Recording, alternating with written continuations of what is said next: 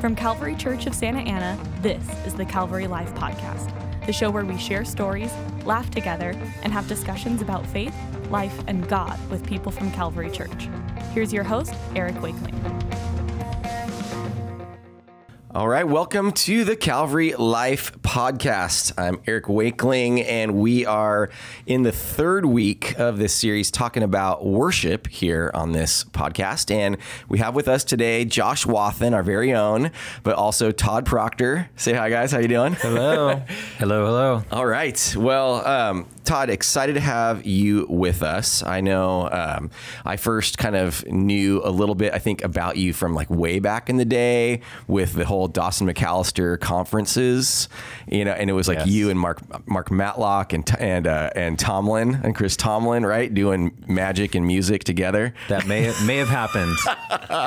Yes, but that was awesome. Knowing the Matlock family is kind of connected to Calvary Church, just so you know. Oh, that's right. Yeah, so got that. But we love them, and that's great. But then part of this team starting Rock Harbor Church in Costa Mesa, that was, I think, probably like one of the big ways that people that are listening to this might, you know, that know about you and from you. And I'm sure that was kind of a huge experience in your life. But these days working with the Alpha Course, which we love, this whole thing called The Way, and then this family of house churches called Canopy. So excited, I think you as this worship leader, pastor, person that's kind of been in this realm of worship through music for a long time, I think can add a lot to this whole conversation. But so for you, you know, even as we kind of start off with that, what for you has been kind of like, what has driven your sort of theology of worship? It's kind of what has grounded you, you know, with that throughout the years? Because I mean, you've been doing a whole host of different kind of types of experiences, I think, right? Yeah, well, it's definitely been a journey. I mean, it's a journey I think we all take in terms of it's not necessarily, at least for me, it hasn't been this arrival into, I get it all now. It's, I think one of the exciting things about worship is it's a journey of discovering more and more and more of God. And for me, even as you talk back in these early days of doing youth events and conferences, honestly, in pretty embarrassing ways, I look back and realize I didn't have a lot of anchoring. I didn't have a lot of theology. I just had a lot of practice, and my practice was primarily how do we get people singing? You know, how do we engage people? Yeah. And it wasn't even maybe towards the end of that run that I began to realize, oh, wait, this isn't about just engaging people. It's about engaging people with God. And I began to realize this is something, and this was a long time ago. So this is before worship was really a thing. In fact, even the word worship wasn't commonplace. You know, the word praise, music ministry. Obviously, there was a lot aimed chorally in churches, which is great, but very different than what we're experiencing now in the midst of what's been kind of a couple of decades of worship movement and, you know, in some words of some revival.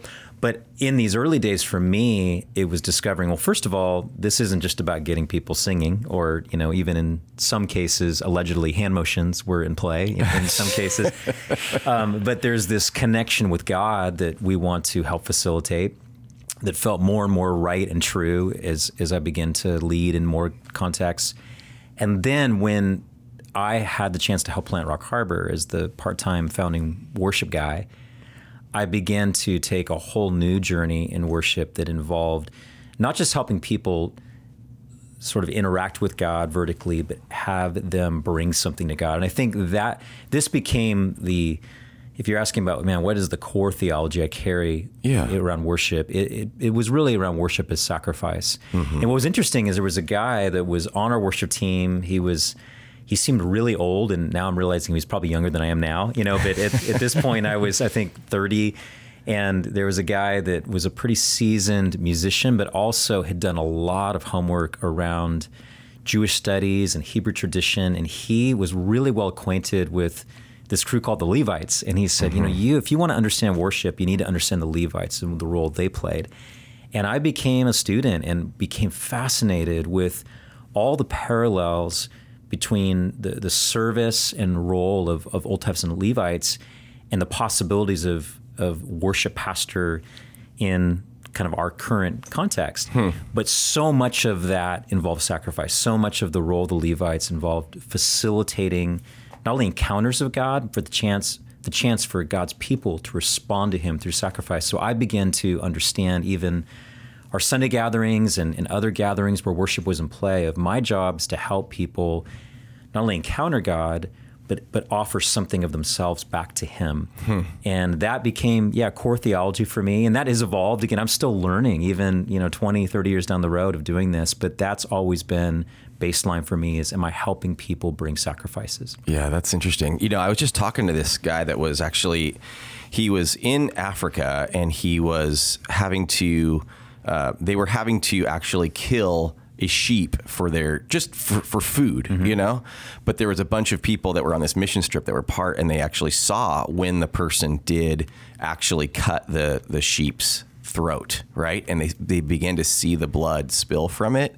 And they said how, he was telling me how everybody just kind of like was stunned into silence and thinking about that this is the kind of sacrifice that was made. And then even to this is what Christ has done for us. And they were so sobered by the reality of the word sacrifice now. They saw it, in its fullest.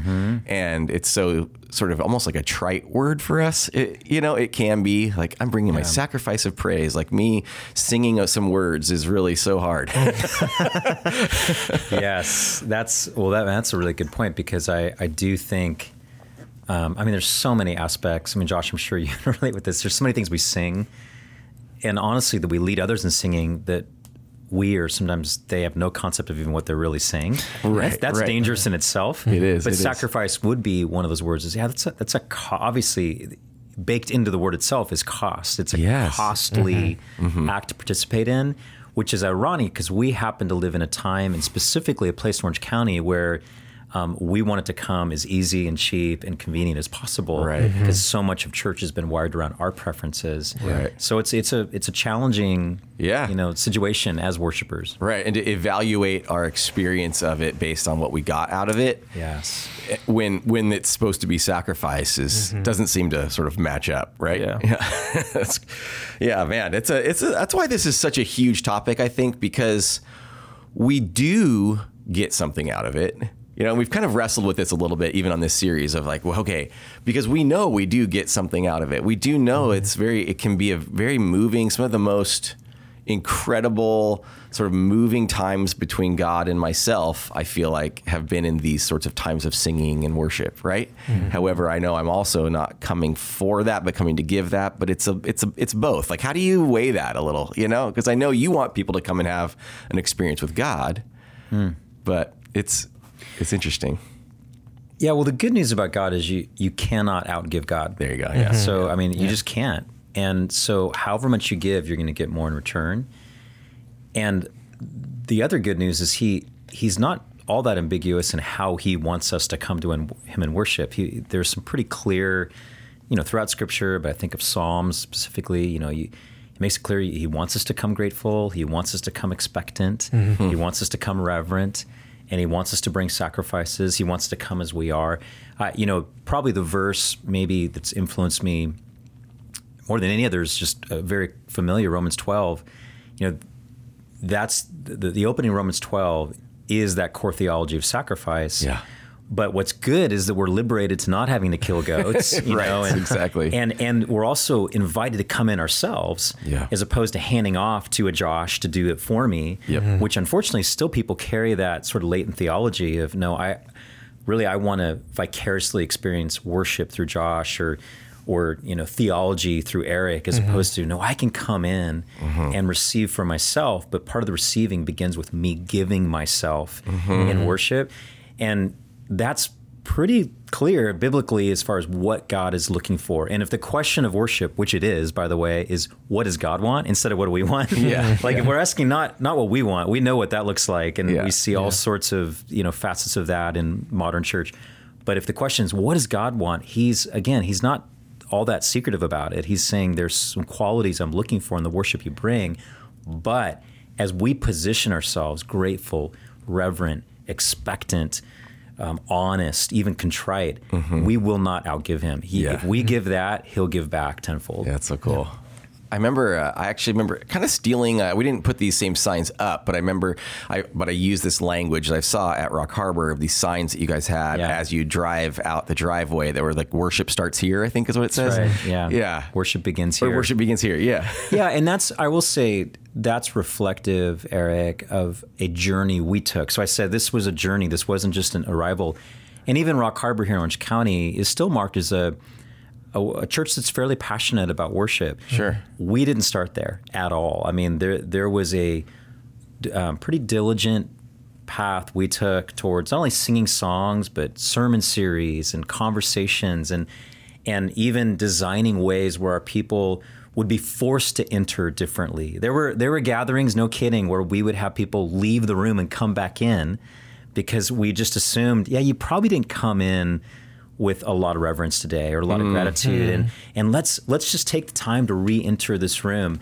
And it wasn't one thing, but it was the accumulation of lots of those things together. But those signs were part of it, where we begin to realize that as people were driving in, if they could be awakened at that point to, oh, wow, I'm supposed to have something ready in my heart to bring, that would raise the temperature of worship in our church, and it did. That's cool. And the irony is then on the other side driving out, it worked as well, because as they were driving out, one of the things we'd always say is, our most important worship begins as we leave this place. Yeah. And in ways, everything that happens in this hour and a half service is preparing us for the more important lived out aspect of worship. So those signs were helpful, but they're also an example of a church that had to stay on the journey of learning. Right.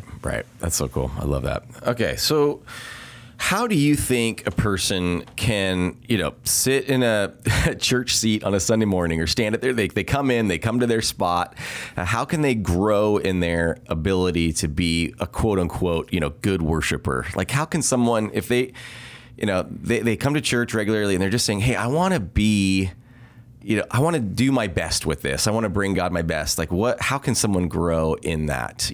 For both of you guys can kind of both share. I want to defer to Josh, because I just want to say, side note, Josh and I have become friends over the last couple of years. Yeah. You guys have one of the most ridiculously gifted, passionate, crazy young. Like I thought Josh was 30 when I first met him. I know, right? But God, one of the ways that Calvary should know, that you guys should know, that God is really interested in this conversation when it comes to your community, is because he invested Josh in your community. And so I just have so much esteem as I've watched him in conversations. I've been led by Josh, in big crowds, but I've also watched him in conversations on this journey himself and his passion to lead this community on the journey. So I'm probably more interested in what he has to say today. But anyway, so impart your wisdom, Josh. Oh, gosh. So, how can someone that wants to do well at this, like, what do you think they should do? I mean, you even have, I can kind of cue you up to start you, because you've got sort of a quote unquote line that you say every now and then, the baggage one. You want to start there? Yeah. So I guess a line that I use a lot here, whether it's in between songs or even to start the service, is, as we enter into worship, let's not leave our baggage at the door, but bring it into the feet of Jesus. Because I think there's been such this cliche thing created around worship of, let's just leave our baggage at the door, leave our worries at the door, and just come in and, be full into what we're doing here. And I think the reality we have to remind ourselves of is people aren't walking into church as fired up as we are. They have not been praying over the service plan, looking over the songs, prepping a message, like praying over the people that are coming into the doors. Like, they haven't been doing that prep work that, kind of like what you're talking about is with the signs of how that starts to prepare people. We've been doing that all week long. But the average churchgoer, some of them, we're fighting with their spouse on the way here. Some of them have 4 kids that, they're trying desperately, so hard to get them on time to church and still make it in by the second song. And I think it's, why I use that line so often is to remind people, like, hey, you don't have to come in here polished up. You don't have to come in here with everything put together. In fact, this is the place that should be the most welcoming and accepting of people who have had a terrible week, who have, had all the things in life pile up. This is the place where we are restored and are renewed and are refreshed in the presence of God, and to be, as we were talking about earlier, to be launched out, to be more prepared to live out that life of worship for the week ahead. How do you think if somebody wants to prepare, because not to be polished up, not to get rid of their baggage, not that side of it, but if, you talked about for us, like we've done this preparation, so we're kind of coming in just like ready, like we're kind of at the edge of our seat, pumped up, right? Like maybe how could someone prepare themselves? Yeah, I think a lot of it goes back to what you mentioned, Todd, with the Psalms earlier of, there's that word, be expectant. I think there's oftentimes we just walk into church and we expect to sing a few songs, see the people that we, enjoy seeing on Sundays, and to hear a good sermon, and that's all we get out of it. But, and I've even, implored our congregation to do this. What would happen if we would shift our expectation to actually believe that the God that we worship is the God that was moving, in mighty, powerful ways in the Old and New Testament, this God we read about in the Bible, who's performing all these miraculous miracles and leading these people out of dark places and into just an abundance. That's the same God that we worship. And so even throughout the week, just the more that we can fix our mind on that, and even reading stories about God and the things that he did, like, wow, God, you're so awesome and powerful and mighty. And we have the chance then to like come together on Sunday and worship that same God. And I think I've even throughout my life realized the power of content consumption throughout the week. So the more that the more that I allow to, come into my heart and my life, whether it's actively or passively, the things that I'm reading, the things that I'm watching, the things that I'm listening to, it has an effect on my heart place and my mindset, my attitude going into whatever situation it is. And I think, if our week has been filled with just, drama, whether it's in social media or it's, negative things happening on in the world, we carry that mindset and that baggage into church, and we equate God or whatever's happening in our life with that. And I think the more throughout the week that, whether it's just switching the music that we listen to, or like even, and not legalistically or religiously, but with a purpose, saying, no, intentionally outside of a Sunday morning context, I want to focus my attention on the Lord. That's interesting to me. Yeah, you're right. Because I think we live in this cynical world, where like our cynicism is just so stoked like a fire when like you're just stoking the fire of cynicism, that then we come into a Sunday morning maybe and we've got this sort of cynicism, or we're skeptical, or we kind of got our arms folded and look and watch and everything. Like, do I really trust this, and, but to kind of let yourself go a little bit with that, and then to maybe feed into some of that, just a godly positivity, not a false, positivity, but throughout our week, just kind of like really feeding into that a little bit more. It's interesting. I don't know, any thoughts for you, Todd, on that? Yeah, I agree with everything Josh just said. And I do think actually in the showing up process, two things that come to mind. One of them is I've learned and I've observed that maturity in the kingdom, as you are on the road of being with Jesus, becoming like Jesus, learning to do things he did, and just growing in that Christian maturity, that should mean needing less and less of what we prefer, not more and more of what we prefer. So there is a sense when it comes to worship, and there's so many experience dynamics of worship, it's volume and style and who's leading, what songs they're singing, and how are the lights, and what font are the lyrics. And we live in a time where there's... If we're about our preferences, that is almost an infinite list now of possibilities. Right. But maturity should be, gosh, I need less and less of my preferences, because if worship is sacrifice, it's exciting to actually be able to sacrifice my preference. There you go. And that will prepare my heart in a mature way to engage the living God. So I think part of it is just checking preferences at the door. It's like, is we're not checking our brokenness at the door. I love that, or our baggage. Because David models, we can bring that right into the presence of God. That's something we're to bring in. And even Paul talks about that in Romans 12, bring your whole life with God, not just the cleaned up parts, but to go, I want to check my preferences. I just want to come and as a mature worshiper, just not expect to have it my way. That's one thing. And then another thing I think is just risk. I think God really delights in people that are willing to step out of their comfort zones. I mean, that's just clear biblically. I mean, that's the through line is everyone God uses greatly is forced out of places they would choose, to stay in, and they're forced out of their comfort zone in ways that grow them. And I think worship can be that. And so that doesn't mean hyping stuff or forcing stuff, but I think sometimes we've made such an idol out of I need to be true to myself, or I need to stay within what's authentic. And there's times when David danced whether he felt like it or not, Clearly, I think even physical worship, one thing I've had a chance to do in many settings is teach that often biblically and practically our physical posture leads our hearts. Sometimes we think it's only authentic if it flows from our hearts and then our hands are magically lifted, but there's something in the reaching for God physically that lifts our hearts to that sense of, I need God. Yeah. So I'd say another way to prepare is just to prepare to risk, prepare today to really step out of your comfort zone in some way. Now, for some people, that may just be being silent and just saying, instead of engaging, in passionate singing, I want to reflectively just kind of observe today. And that's where I just trust the Spirit to lead. But I would say dying to preferences and embracing risk are two ways to prepare well. That's huge. And then even this thing that you lead called The Way is kind of helping people figure out what are these practices that we should, right? Part of that is I've only kind of gotten some glimpses of it, but what are these practices of a person that is following Jesus, right? And I think as you develop that should help too. But yeah, I mean, the Way was basically designed for people from lots of churches in Orange County to come together and recalibrate to who is Jesus, how did he live, how do we live like that? That sounds simple, but as you know, Eric, in leading a churches, we have to say on a sustained version that often has to take many twists and turns, and it's liberating to just go, we only have to be, we don't have announcements, we don't have,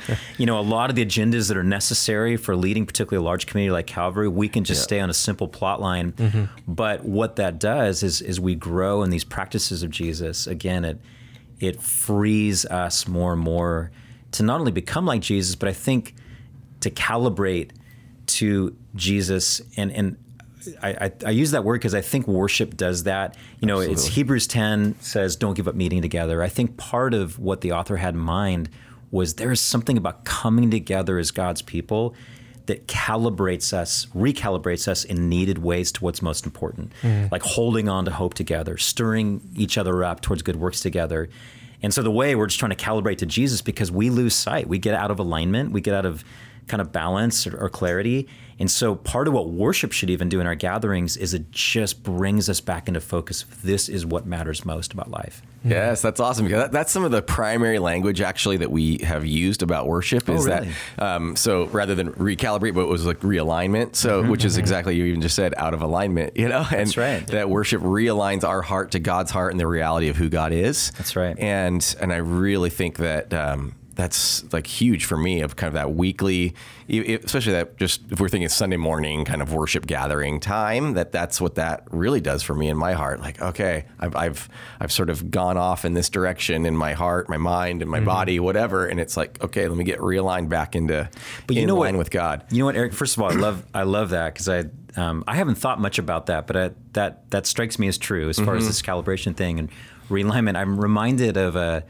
I think it was A.W. Tozer has this amazing metaphor he used around, how do you bring people together? Because obviously worship on Sundays isn't just about me. It's about me with others calibrating. Yeah. But he used the analogy, and I'm a piano player, so I can appreciate this, is if you were trying to tune 100 pianos to each other, how would you do that well? And he said, well, what you do is you tune each piano individually to perfect pitch, and then they'd all be in tune with each other. And I love the picture of that as saying there's something about each of us being attuned or calibrated to God that actually brings us into unity with each other. Yes. And that happens on Sunday mornings. Isn't that powerful? I love that picture. It's super powerful. I love that too. It's awesome. What do you think about, have you guys traveled some and kind of worshiped in some places, overseas? Like, I've been in these small churches in Kenya or these like an orphanage in Mexico. And it's like some of the worst quality, when you just think of like, are the instruments in tune? Are the voices, like on pitch? Are the, what is the sort of, they're using an overhead projector still from the 90s or whatever. And so when we think of like quote unquote quality, and it's everything is just off, but it is just like off the charts, passion, movement. It feels like the Holy Spirit is just like moving in some radical ways in these settings. I just wonder, what is it that we're missing in that, or what can we learn, not just to be negative about our experience, but what can we learn from those experiences? What have you guys experienced in that? Or I know some of these like new movements of God in England that you've been part of really seeing. I don't know, thoughts on that? Yeah, well, one thought I have, one of my favorite quotes is Oswald Chambers. It's complete weakness and dependence is always the occasion of the Spirit of God to manifest His power. And wait, Oswald Chambers or Sanders? Is Chambers Utmost for Size?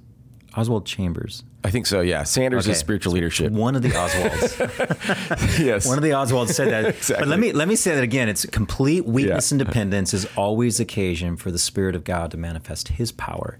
Yeah. And what I've observed in places like Uganda, South Africa, and then in London, which are that's radically different. Sure. Yeah, actually, all three of those are radically different from each other. Is there's this common thread of desperation, of dependence that has been brought about by the narrative of their nations, spiritually, practically, obviously in the African context, a lot of poverty. In the British context, there's just a lot of spiritual poverty. There's, deep post-Christianity where there's more than skepticism. There's hostility towards the faith or complete indifference. And out of that desperation, there seems to be power manifest that can't be explained by a cool guitar, amp or, smoke machine or whatever. Not that that's all bad, but if that's where we're if we've used that as the power source, we're selling ourselves so short. And so I do think what my thought is just in places where people are really hungry and desperate, it feels like worship flourishes. Yeah. What do you think about that, Josh? Yeah, I think it all comes down to, in America, I feel like we've just gotten very comfortable with our gatherings and how we come together. And about 5 years ago, I actually had an opportunity to go to Nicaragua on a mission trip and just see several different churches and how they worship. But there was this one church that we, visited that, the pastors and stuff would say, like, we don't have a roof where we meet. Yeah. And it's rain or shine, we're here. And I think that's so interesting in comparing to our own experience because, we walk in wondering, once again, what songs are they going to play? Like, are my ears going to hurt? Whereas, people in other parts of the world are, like, are we going to have good weather? Are we going to be able to survive through the meeting, I guess, just with our circumstances and with the atmosphere that we have, that we're working with. And I just think it's so cool how people can look past the surface level circumstances or things that they're working with, I guess, to recenter themselves on what's most important. Right. Yeah. I'm reminded of an opportunity our church Canopy has had over the last couple of years to serve at the Orange County Rescue Mission or the Village of Hope, which is not too far from from here in Tustin. And it is, no kidding, like our favorite place to worship, not necessarily just lead worship. And it's an incredible crew of about probably 80 to 100 residents that are coming out of homelessness, coming out of addiction, coming out of very broken places, sometimes families together, sometimes couples, sometimes singles. But when they show up to worship, they're what you were describing, Josh. They're bringing it all with them, all the baggage. Yep. They're under no illusion. Their lives are together. They're desperately connected to their need for God, and their need from God, just whatever He's going to give them. And there's an expectancy, there's a passion, and it really doesn't matter who's on stage. And it's funny, Josh knows this because it was a month or two ago that I was out of town. Our other couple worship leaders that are in rotation were out of town. And I started calling through my Rolodex. There used to be this thing called Rolodex. It was really cool. Oh, yeah, I still use that word. I don't know why, but anyway, I went through all my... Yeah, it works. It works. Yeah, good. I went through my iPhone and literally, I've got some hookups as far as I've got a lot of friends lead worship. Exactly. And Josh is one of them. And he was gracious enough to go, you were flying out of town. Right, You're saying I love to lead in those contexts. Literally, we called about 20 different working worship leaders. And it got down to, I'm not kidding, there was a girl in our house church, a woman in our house church, that had sung once. First time she'd ever sung like publicly, was in our house church about 2 weeks earlier. Oh my gosh. And then there's a guy that taught himself guitar 6 months ago. And that was all we could find. And I was scared to death because I was out of town. And I'm thinking, gosh, we want to serve this community, and we're sending just the into the bench in terms of what's in my mind. Right. And the stories that came out of that night, it was remarkable, that the crowd carried the worship. Wow. Yes. And but God used this amazing, humble woman and this guy to facilitate worship. Mm-hmm. And it's just a reminder that it's not that excellence is wrong. It's not. I mean, it's biblical. I mean, read the story of the Levites and we'll see God places a premium on effort and excellence, but that's not the end game. And there's something about that raw, passionate availability that can overcome a lot of, bad chords or transitions. That is important for a church to continually be awakened to. That's cool. Yeah. Josh, he might, I mean, if that's where he's going with who he's calling, he might be able to call me even, right? Right. Yeah. You're on the list. You're in the Rolodex, Eric. I'm usually on like utter desperation. Yeah. This last Sunday, actually, Josh led with bass because the bass player didn't show up. Nice. Sting of worship. Yeah, he was. Oh my gosh. But I was preaching, but he still was like asking, like, "Hey, you want to play bass?" Which was classic. I actually declined, although I would normally have loved to. But hey, one thing we haven't talked about really in this series yet at all is actually writing music. Now, both of you, I think, write original music. I've back in my day, I've led some Todd Proctor worship songs, and yes, for some reason, yielding is what comes into my head right now. I love that song. Yeah. But just I'd love to just kind of hear a little bit of like, how does God place songs on your heart? Kind of what's some of your process with that? How do you? I mean, I'll ask some more, but kind of just how do you know if you feel like this song is right to be able to like actually bring to the congregation, that you're a part of at that time? What's some of your thoughts on that? How does God place songs in your heart? Yeah. So I think for me, it can pretty much start wherever. I think with, being, I guess, multifaceted in different instruments and everything, I am often able to take different approaches with writing music for songs. So whether it starts on a piano or a guitar or just even a melody I hear in my head, there's that aspect of it. But then even just like, I can think of multiple times where it's like, okay, I was reading a passage and a song just came to my mind and it wrote itself pretty much right out of the passage. Or even on our houseboat trip for our college ministry this past summer, there was like 5 or 6 songs that came out of that trip. And it was just, we had lots of quiet times where we were just sitting and looking out over the lake and just whatever, and I think even just allowing myself that space because, we're so go all the time. And very, very little do we actually get the space to sit and listen. A lot. And even going back to you, like there's times in worship where we just need to sit and reflect because we are often singing and talking all the time, and it just to allow God to have our full attention. And even just in that 40-minute time just allowed so many things to come to my heart. And I think when it comes to running it through the filter of is this song just for me, is this song for our congregation, or even an album, I think I have to run it through the process of, okay, I know this song really ministers to my heart, because if it didn't, I wouldn't have written it or penned it. But does this translate well to other people's circumstances? Because there's some songs that God can do like a big healing work even just in our personal lives, just by having that intimate time with him and putting it all on paper, just basically what God is doing in our life. But sometimes the way that it's worded doesn't speak to other people or resonate with other people. Sure. I think oftentimes most of the songs that I have shared with our congregation or other congregations have been songs that are just universally true about God, or even just situationally, if it's coming from a point of view of this is how I feel about God, something that everyone, a situation everyone could have been in at one point, like, through the trials, I will trust you, or something to that effect. And then in terms of an album and like actually like mass producing it and sending it out to whoever, I don't know, maybe you can speak more to that, Todd, because I know you've done But a lot more than that. But wait, let's before we move to Todd, let's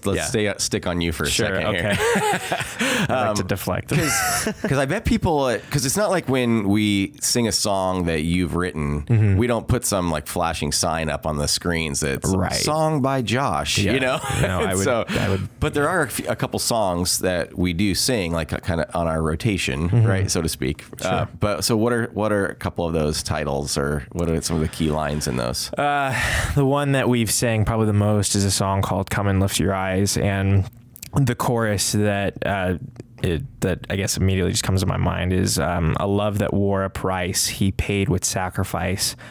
So come and lift your eyes.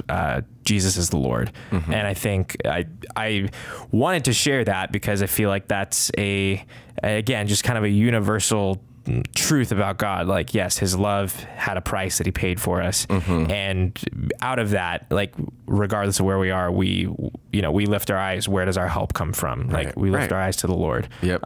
So that's one of them. And the other one, I guess, is kind of along that theme of trust. It's just called "I Will Trust." And it's just a song that I wrote on our writing retreat, actually. that's It's right. just, it's just kind of a universal song. So. That's cool. And then didn't you, like, you wrote, a lot of times you'll write a chorus or something for like a hymn, but didn't you write a fourth or something, like a fourth verse for? Yeah. So Talk this, about that. Is that for How Great Thou Art? Yeah, this past Okay. Easter, because I was looking for songs and sets, and we're, in the process of just trying to like continually blend our services and, make them accessible to our whole congregation, at least for a part of it. And How Great Thou Art is it's a timeless song that I thought would be really cool to open with for Easter. But through the process of looking through the lyrics, we, discovered like, oh, there's really no verse that talks about the resurrection. And so between Trevor Behrens and I, we sat down and we just came up with the words like, "Then on the third came those who dearly loved him. He is not here. The stone is rolled away. So do not fear. Behold, the tomb is empty. Jesus, our Lord, has risen from the grave." So It's pretty epic, Todd. simple four lines. Like the melody was already written. Like, just keep with the same verse. But literally every time we sing that, like, our church isn't a cheering church, No, I would say, but like just random eruption of applause and cheering. It's like, okay, like that's like, I think that's been confirmation for us. Like, okay, that sticks. Like, that's something that like really rings true for a lot of people. Yeah, that's awesome. Wow, it sounds epic. I know. I love it. I think our church isn't a cheering church, but whenever there's a line in a song that's like a resurrection themed line, the people just, it's like, man, they get pumped. Totally. It's pretty cool to see that. So like for you, some of that, and I know I think, okay, what's like, I'm trying to think what's you're going to be super uncomfortable with this, but what's like the most famous Todd Proctor song that I can think of? It's probably "Child of God." Is that right? Do you think? I know you're going to hate this. I don't know. This makes me happy. But like, I don't know. That's where I thought of me singing, at least my experience of singing songs. I mean, that song for like, we would sing that song on the weekly, That's good. But how do you know, like, I mean, do you know when you're kind of working on a song like that, like this has resonance with people? Do you feel like? Yeah, I don't know. I mean, I don't know what Josh's experience is. Every song I'm working on, I at some point think is the best song I've ever written. I'm convinced. Okay, like cool, I'm working on some now. I'm like, this is the song. Yeah. And so some of that is just part of the creative process of expectancy. And songwriting is a bit like giving birth, where you're just sort of on this journey and excited to see what's going to come out. And I think there's all sorts of tripwires today that didn't exist even 20 years ago around songwriting, because worship has become unexpectedly such a massive platform, not only for ministry, but for business and careers and money and all that. It's easy for the creative and spiritual journey to be corrupted by agenda of, this is good, but is it singable enough? Or would this sing in Uganda? Or what, is it all these crazy thoughts in our heads of, is it enough like this song or this guy's style? Yeah. And so I know my process used to be just this real pure, almost Davidic, I just need to get this out for me. Yeah. Period. Yeah. I mean, I just need to get this one out for me. I wasn't even in the early days thinking much about our church. What was exciting for me was to begin to realize, wow, I'm positioned, part of my Levitical call isn't just to help, shepherd the sacrificial response of our people, but it's actually to be a scribe for the journey we're on. And what becomes really powerful, and this is happening for you guys through Josh and the team, is when you have a leader and a team that are able to mark seasons of your church with songs that are flowing from the life and journey of your church, as opposed to having to import everything. I don't think there's anything wrong with using songs that, for whatever reason, God has blessed and touched. And that's in a cool way, very unifying towards the church. Jesus loves unity, and that's one way we exhibit global unity is through singing songs. However, I really think we've overplayed that. And I had a conversation with a good friend of mine recently who's a really well-known worship leader who has spent a lot of time in Orange County. And I was just asking from him his perspective on the worship culture of Orange County. And one of his observations was, he said, man, it feels like everybody's doing the same set list. Like every Sunday, we're sort of all doing these, and I won't even say them, but these kind of familiar churches have produced these epic songs. And we're doing not only the songs, but the arrangements down to the verse and the, with tracks, we're doing them exactly the same. Well, exactly, Eric. And that has its own issues because, that's a whole other conversation of, well, what happens if God wanted you to do an extra verse or camp out for a few extra minutes in this, and if you're bound to a track, then that's a whole other problem. But the main thing is I would grieve, like the Rock Harbor journey that I was a part of. Man, there were dozens of songs that weren't amazing songs, but they were our songs. They were birthed out of our story. And I know, hundreds, thousands of people that they, in the same way, this is cheesy, but when I think of my junior prom, I think of You're the Inspiration by Chicago 17. And there's a crazy power music has to capture significant moments and seal those moments. And that is the power these homegrown songs have in the journey of a church. When a song emerges to capture a moment, to capture a season. One thing we used to do with our team is we'd sort of declare the season we're in. Like there were seasons of reverence where we did say, gosh, we're too passionate, we're too expectant, we're coming in with so much sort of excitement that we've missed that call to slow down and realize who we're coming before. And so we begin to identify songs outside of our church, but write songs from within our church. There were 3 or 4 songs that came out of that season that were our sort of prayers set to music that really marked that time in ways that became a reference point for the maturity and journey of our church. So I just say all that to say it's so exciting that Josh and the team are writing for this story because this is a significant story that needs a soundtrack that's your soundtrack. Yeah, absolutely. Absolutely. And I should say, I'm sorry, I was leading worship back in like the late 90s, early 2000s. So I'm like, I'm drawing from those songs with you. That's the only, because I haven't those led. Are the best of them. Yeah. It's always the early stuff. So I haven't led. I haven't really, they don't let me lead anymore. So,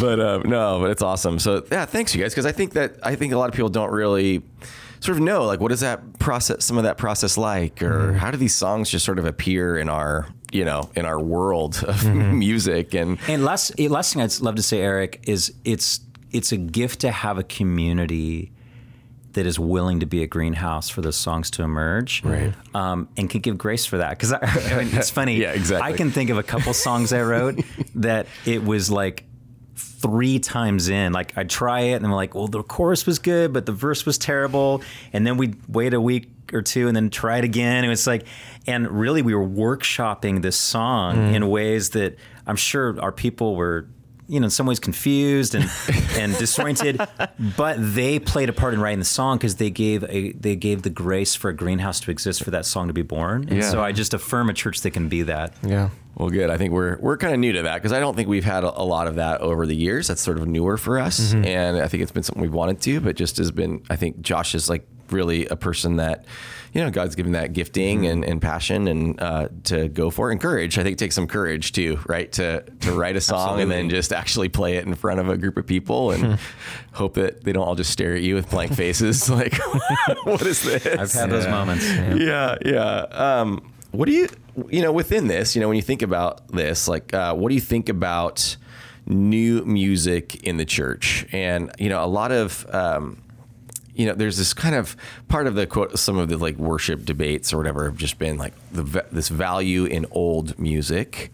And then there's this value in new music. And I think the scriptures really, I actually try to encourage people, the scriptures don't ever really say, sing an old song to the Lord. They say sing a new song to the Lord. Right. So if you want to really get biblical with it, I think it's, this creation of new music's really important. But like, what is the benefit of, new music being created and implemented, but also what are maybe some of those risks in continually seeking after the new? Is there kind of some of that give and take with that? You guys have thoughts on that? Because I think people are kind of wrestling with this whole thing of old and new. Yeah. Well, I do think, we've already said, I think new songs are important, not because they're cool or you've got to keep things fresh. It's not, I think, because there should be assumption of there are new stories, there are new revelations and epiphanies God's giving his people that aren't new truths. That's the funny thing, is like there's not really new truth. And I think the Bible has plenty of truth to mine, but new ways of articulating that, capturing that with chord charts and, artful, poetry. And I think that's a really important front line for the church. However, I'm trying to think what psalm it is. There's 145 that says, one generation shall commend the works of God to the next. Mm-hmm. And there is something really powerful too about a connectedness to history and to past generations and the things that God was revealing. I'll be with my parents for Thanksgiving, and we will tell stories. My parents are in their early 80s of Thanksgivings when I was a kid and when they were kids, and there's something about recalibrating to those moments as well. So I want the best of both worlds. I want both the past and the present and the future in these moments together. Yeah. This could be just a total stylistic thing, and so I could be wrong completely on this question that I'm going to ask, but I'm going to just risk it anyways. But there's something, for some reason, I think I have some thoughts, but I tend to really like old or new, but it's like middle that is kind of where I don't like as much. And this is me like saying what I like or resonate with. And I kind of wonder what that is. Do either of you like know what I'm talking about at all? Are you talking when it comes to songs? Like, are you dissing 80s worship? What's going on? Don't underestimate the power of Michael W. Smith. I know. And that's what I don't. Yeah, maybe I am. But maybe it's that we need to see what songs from there, because like stood the test of time, the way some of maybe, because I always say I think there was probably hundreds of old hymns and we still sing 10 of them, and because those 10 were like epic and stood the test of time, and it could be a few more than that. I mean, just for example, 10, but I wonder if in 50 years from now we'll sing some 10 songs from the 80s, 90s, and or something like that. I don't know, it's just an interesting thought. I don't know what will stand the test of time. I think it's interesting because we're in a place in time where the worship music market, quote unquote, is so saturated, and there's like more new music coming out now than there's ever been. I mean, because literally anybody with a computer and knowledge of how an interface works can create a song, which is awesome and it's great. But I think we're going to see more in the years to come, like the amount of songs that get left behind for not standing the test of time, per se. But I think for me and my view of it, I think, going back to if our goal is to unify everyone together to the heart of God, I would agree and say like there's importance in both the past and the present, because I think there's obviously God is consistent, but he's not monotonous. And so to sing a new song is important because he's always doing something new. He's always doing a new work. But also I think there's beauty in, even having the view that I have every Sunday, usually is, when we go and sing a How Great Thou Art or a Nothing But the Blood, you can see it on the people's faces, like them almost like going back to a moment in time where that song was really powerful for them, or even in a new song that's like connecting with people currently. a song that maybe part of what's holding them together are the truths that this song is speaking. Like you can read it on their faces, and you can hear it in their voices, like the gravity that it holds for them. And so I think, not necessarily putting a timestamp on it and being like, okay, like, the song Oceans doesn't matter anymore. Like there's still like great truths in that, or any song really. But more so, and I think every community is going to be different in what they resonate with, but looking at the specific needs and the season of the church that you're in and saying, okay, what is the message that is really on our hearts? What is the story that's being written here at Calvary or anywhere else? And what are the songs that are going to align people with God's heart the most in whatever season we're in? Mm-hmm. I think too, that one of the things that's essential for worship leaders, worship pastors to grow in is just a theological scrutiny of songs, biblical scrutiny of songs, because I think there were eras of worship that there just wasn't a lot of scrutiny. There, we joke about the 80s, and I'm a guy, that's my era. Yeah. But there really wasn't a lot of scrutiny on most of the songs being written. Doesn't mean they're bad or good, but it means some of them probably packed some heresies in, honestly, that were not overt, but it baked in there. I remember a few songs particularly just that I discovered, wow, I've been singing words that really don't paint an accurate view of God or how God works. And that's still happening today. Yeah. And I think a lot of the hymns, there was so much scrutiny. I mean, the people writing a lot of the hymns that are hundreds and hundreds of years old were theologians and pastors, and just took very seriously not only the craft of great music, but articulating truth poetically and prophetically, but also biblically in powerful ways. And so that's why I even think the pairing sometimes of the worship leader and the pastor to really process what are the songs of the season, what do we believe God wants to tell people about himself and about ourselves and him, but also let's really take seriously like the words we're singing and how they align to the actual truth of God's word, So that makes sense. Go ahead. Actually, so Todd, a common question or thing that's been brought up to me just from people in the congregation and just how we select songs has been this concept or debate of songs that we sing to God or about God versus songs that we sing that are an expression of how we feel about God or a specific season that we're in. I'm just curious to hear your perspective on that. How do you mix and match the two? Because I would say that there's not like a hard science to it of one category is the only way, and we use songs that fit in all types of those categories. But I'm interested to hear your perspective on that. Yeah, well, the good news is we do have a pretty definitive manual of worship called the Psalms. And, the Psalms are the set list of generation after generation of God's people, and every direction you described is contained within the Psalms. You see, passionate vertical to God. You see calling corporately to sing about God. And then you see very personal, intimate, God, I need this from you, or even anger, I'm really ticked at you. Yeah. And so Psalms give permission for it all, and I think that's one of the gifts of the Psalms. I do think there's an art to saying, gosh, how do we, and you know this, Josh, but a lot of people don't think about this. I was just talking, we're just starting a worship community in our church plant, and this is where we started, was this idea of worship is not just a set of songs.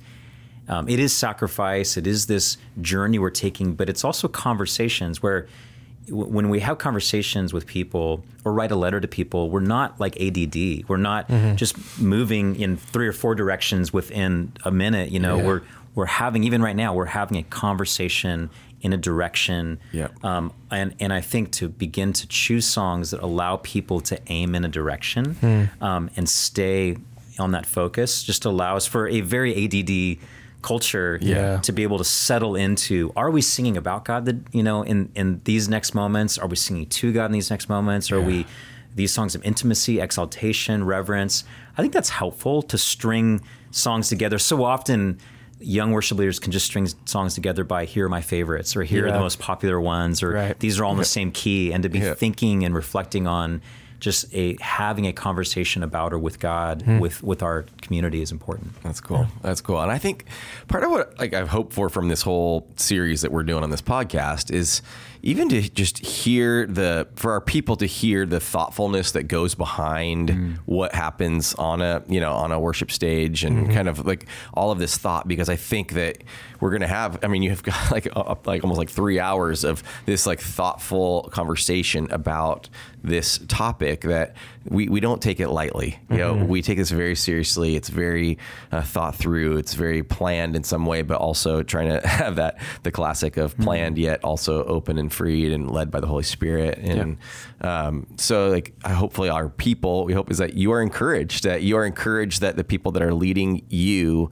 are thinking well, studying, seeking the Lord deeply about what happens when we sing to God in worship, and then what worship means beyond that as well, as we've talked about. And so, because it's so much more. So I just want to, Todd, I just want to say thank you so much to you. You've been a man that I have like really respected a lot, and it's been a joy to get to know you more. And thanks, Eric. So, yeah. Can I just affirm you too? I think some people may not appreciate that more lead pastors than not delegate these conversations, and it's not that there's no interest in worship, but it's something that's sort of hired in and parted out. And not just today, but our interactions around your church, this is something you've been really passionate about as a leader. It doesn't mean you have to be on stage leading with your bass or whatever. That may be actually counterproductive. But I can be, Josh. So I just want to affirm, I know you're a great leader who cares about the worship culture that's being forged here, and I think God's really happy about that. Cool. Thanks so much. All right. Well, thank you for listening to this worship series and to the Calvary Life podcast. See you guys. Thanks again for joining us on the Calvary Life podcast. If you enjoyed our show this week, don't forget to rate, review, and subscribe to us on Apple Podcasts or wherever you're listening. If you want to learn more about Calvary Church or share any of your thoughts, check us out on our website at calvarylife.org or find us on one of our social media accounts. We're on Instagram at Calvary_Church, Facebook at Calvary Church of Santa Ana, and Twitter at Calvary Life.